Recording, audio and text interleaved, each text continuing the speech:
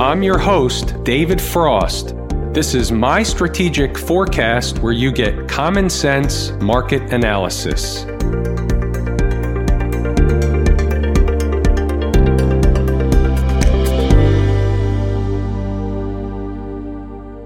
Today is Wednesday, April 22, 2020. We're looking at a daily chart of the SPY, or SPDR, which is the proxy for the S&P 500. Across the board today, it was rather quiet. The market was basically in a slow, grinding chop shop higher all day long. But that's not the total tale. The total tale is that inside the numbers members were told exactly what to look out for before the opening bell. The thing happened, what they were told to look out for. They ran a test of an important number. That number was designed to be support, and we're going to talk about it here. I'm bringing this up first because we're going to talk about it so that you can understand what the result was while we're talking about it. Before we do, we're going to finish up on the daily chart, but just to make the point, the market did something very, very obvious. When that happens and the market is doing something very obvious, some of the other things that fall into the market does this the majority of the time using the 80-20 rule,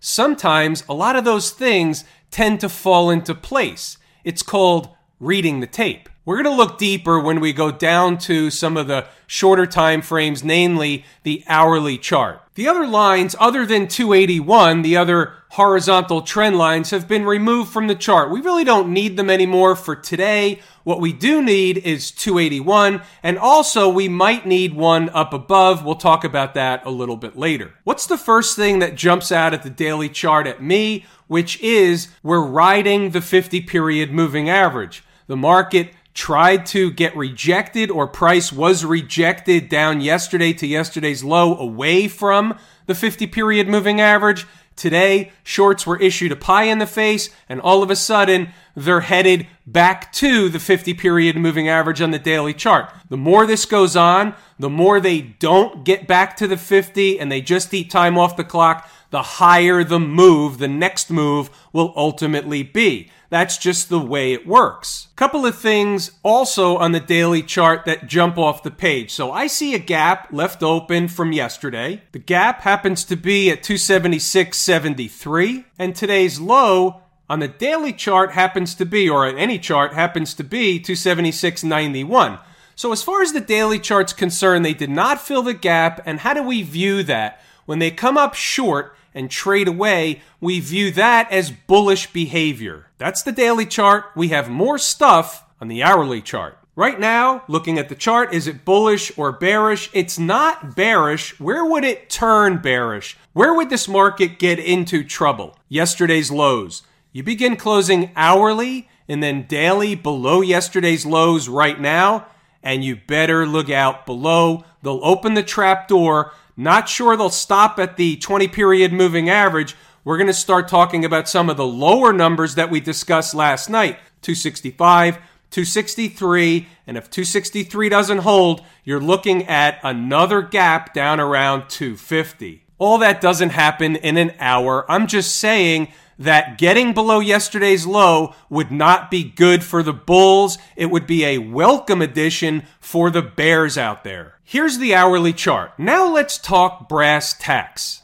Yesterday, on the hourly chart, the market was making a bearish pattern. However, what we do know, specifically from inside the numbers members yesterday, also from last night, what we do know is getting above the high of this breakdown candle, 277.07, would be not bearish, but the other direction, meaning northern or bullish, and that would bring higher prices. Now, let me take you back to first thing Wednesday morning. This is a copy or the chart of the ES or S&P E-mini futures contract. So I show up to the screen somewhere just after 6 a.m. I can already see without a shadow of a doubt what the deal of the day is. I know that based on where the futures just were, I know based on the corresponding level in the SPY, they were flirting with 277.07. I also knew something else. If they hung around there or above there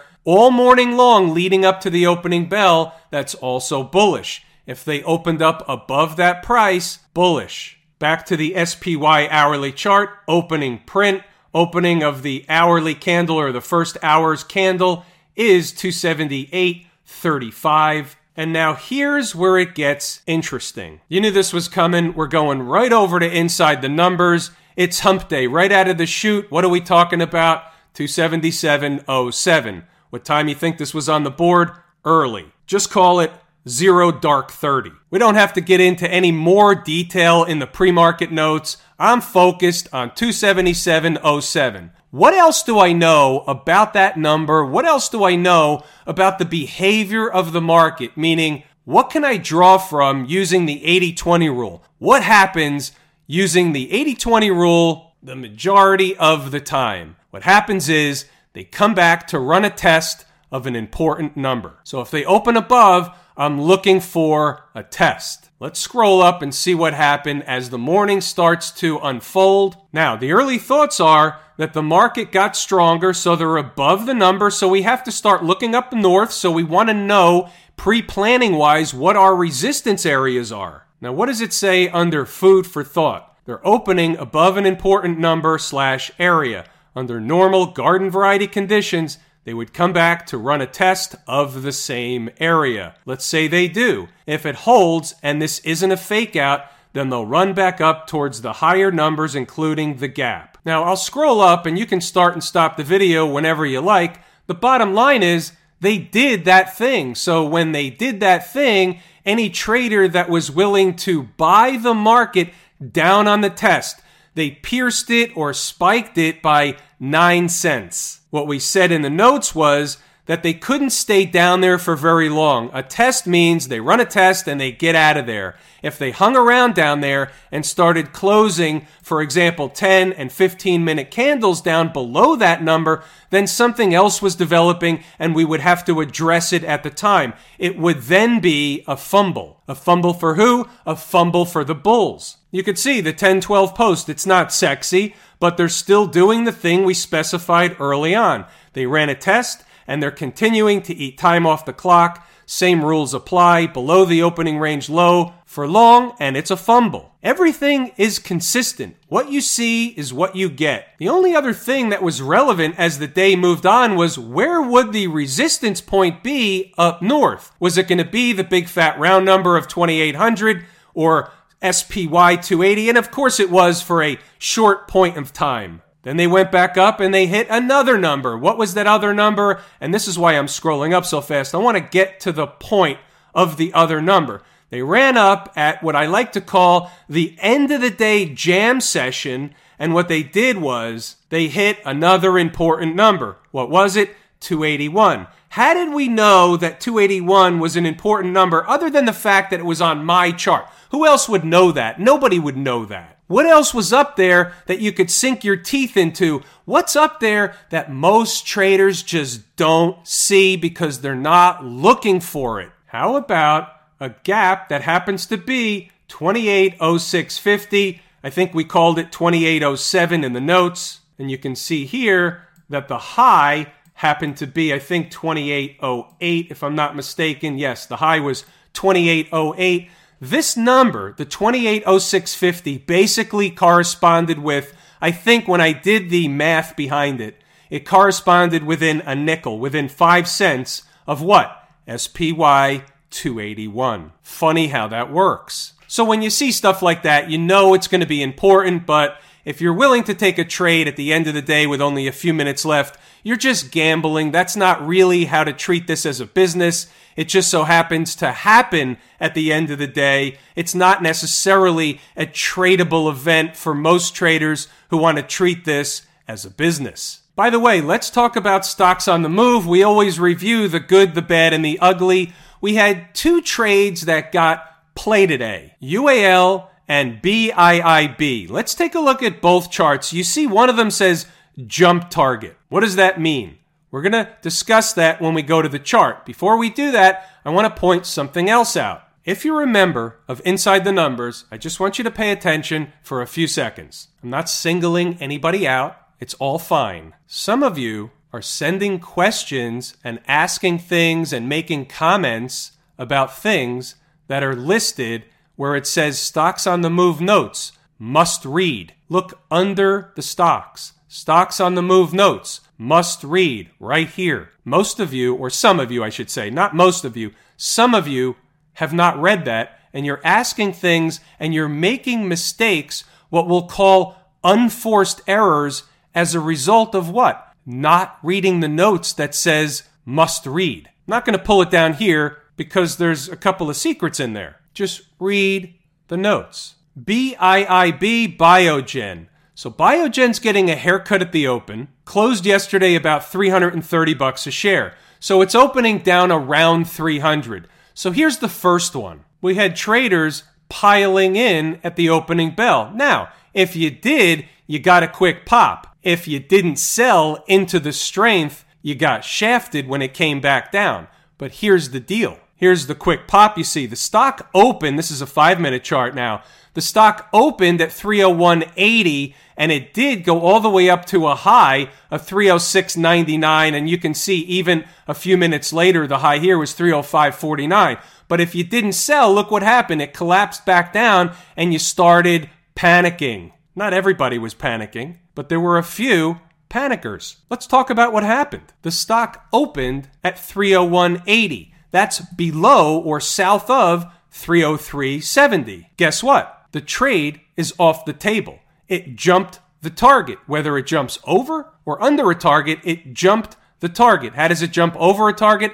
If it's a short trade and the stock jumped over the target by the opening bell, it is off the table. This is on the flip side. The stock opened below the target, it is off the table, but the second target is on the table. Now, the stock also came mighty close to the second target in this first 15-minute candle of the day, so it's subjective or not whether a trader should have taken that next target or not. The reality is it worked. That's what we're discussing here. Now, here's the second point that wasn't read in the notes, not by everybody, but by some. When I put up stocks on the move on the board a few minutes ago, you saw that the stop was an hourly close below $290. It's one of those things you'll find in the must-read notes, but I want to point something out. Just like the numbers are important, just like when stocks get to a destination, they're going to do one of two things: hang around for a while, have a cup of coffee, or turn around and go home, go back in the other direction. Well, same thing applies for the stops. I don't pick stops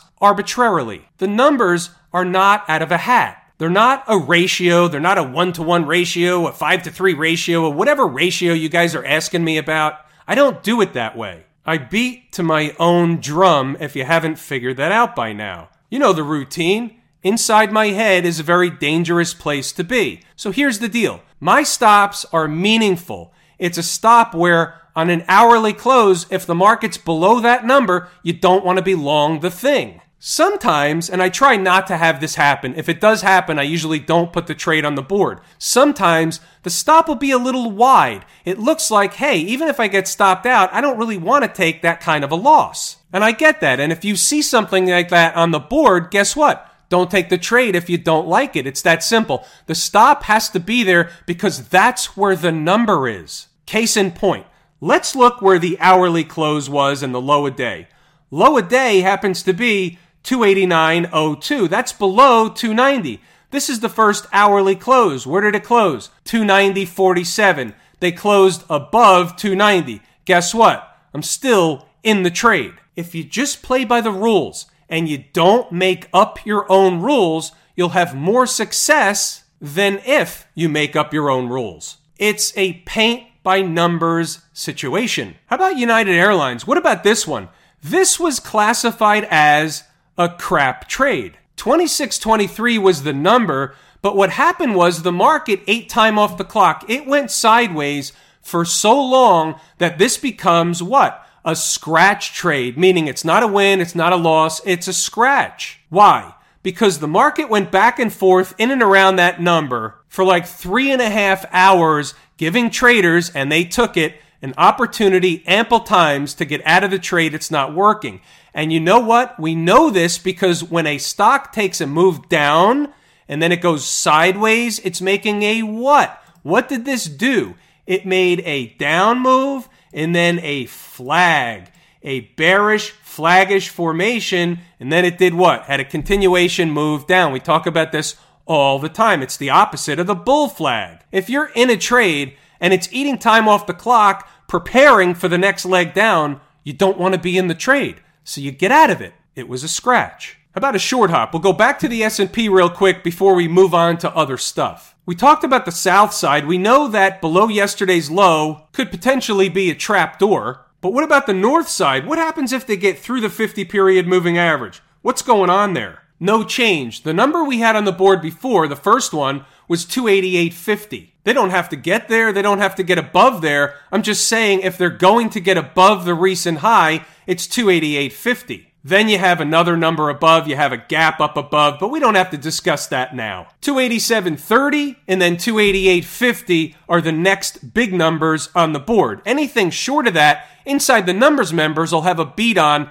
early, like 0 dark 30. What's going on over in Camp IWM, my favorite market leading indicator? Well, it's really the same thing that we discussed yesterday. There's no change. It was up today. It was fine. It wasn't necessarily leading the market to the upside, meaning it wasn't being our favorite market leading indicator. It wasn't leading to the upside, but it was up nonetheless. So we still have this going on. This is a bear flaggish, wedgish type of pattern that will generally result in a continuation move in the northern direction. What takes that off the table? If the SPY closes below yesterday's low. That simple. If that's happening, guess what? This one's doing the same routine. They missed a gap at 125.88. So here's what we should know about that. They miss it. They pull back. Kind of a recock the gun scenario. Next time up, are they likely to stop short at the gap or stop at the gap at 125.88, fill the gap, reverse, and come back down? Or are they likely to go higher, namely, for in this case, into the 50-period moving average, up around 130 and change? Yeah, it's the latter of the two. What's doing down at the transportation department, my second favorite market leading indicator, but number one favorite canary in the coal mine. Here we go again. Non-participating, down a few bucks today, not a lot, but down nonetheless, not participating in what? An up market. You had the S&P 500 up over 2%. The IWM was up. Everything was up across the board. Why not the transports? Well, we know there were certain sectors that were dragging them down, namely the airlines. I get that, but here's the deal. Why not participate? Is it a canary in the coal mine? Are the transports trying to tell us something? Probably, but that doesn't necessarily mean, but it can mean for tomorrow. We still have this going on. This is the same thing we just discussed in the IWM. These other markets look the same. This is still a bull, flaggish, wedgish type of pattern. Doesn't mean the market's going to collapse because it was down $3 or $4 today. But what it does mean is something is different. It's trying to tell us something. It's a puzzle piece. It's on the table. And guess what? When you look further, you see what's going on here, consolidating or eating time off the clock below these moving averages after doing what today? Having a what? A gap and crap. Where does that lie? Right here. Look at the high at over 8,000, 8,007, and the first hourly candle of the day is exactly a crap out, and then the next several hours, 8 time off the clock. What's likely to happen? This goes lower. Is this the only thing that's going to go lower while everything else is going higher? No, that's unlikely. Maybe this waits a little while. Maybe stocks go higher. Maybe everything turns around tomorrow and the transports were the canary in the coal mine. We know what numbers to watch out for, and inside the numbers members will have a beat on everything early because that's the program they signed up for. What about the folks out in Silicon Valley? Anything wrong with the Qs? No, absolutely not. Up almost 3% today, basically wiping out the down day from yesterday. And here's something that's interesting. Look what happened yesterday or what didn't happen. Did they fill the gap yesterday? No, they didn't. They came up short. They stopped at the 50-period moving average, turned around and went back in the other direction. Again, they didn't even really come close, but the fact that they didn't, they could have. They can always do what they want, but the fact that they didn't, that's bullish. It's a puzzle piece. It's on the table. So we do have some divergences going on out here. We have to note that, namely down at the transportation department. However, we analyze each chart independent of one another. We put the puzzle pieces on the table. Whatever picture comes out, that's the deal. How about the financials? participating, but not to the degree of being on par with the S&P or better. It was lagging, so we have to note that it's definitely a puzzle piece. It's on the table. So we have, again, a couple of things going on. We have the same routine in a wedge-ish type of pattern that's still going to do this until and unless, what? The SPY closes at least hourly, if not daily, below yesterday's low. And until and unless that happens, and it stays, meaning the XLF stays above the 20-period moving average, there's nothing that says this cannot move higher. We'll just put something else in our mind that we talked about yesterday. We have a low, we have another low, which is a higher low, and we have a potentially another higher low. Now, if this comes down, we won't have that. But if this holds, we will have that, and we'll have another step to the upside. How about Smashmouth telling us anything here? Tremendous day, up $6 or 5%. Reversing yesterday's loss and then tacking on about the same. How about that for symmetry? Can the SMH get to or through its 100-day moving average, which is the former high from the other day, and the high happens to be 133.95? The answer is yes, it can. However, if you see that going on, keep in mind that under normal garden variety market conditions, whether or not they get here, I don't know, but there is just a ton of overhead resistance that'll come in around these pivot highs over here, 138, 137, 139, 140, in and around that area. A, they're not going to just waltz right through it, and B, there will be overhead resistance, and there will be a pullback from that spot. Have I told you how much I appreciate each and every one of you, and that without you, these videos are not possible? That is true and accurate information. This is everything that I wanted to and intended to discuss today, so I'm going to pull the ripcord here. I'm David Frost, My Strategic Forecast. Thanks for tuning in for another episode of Common Sense Market Analysis.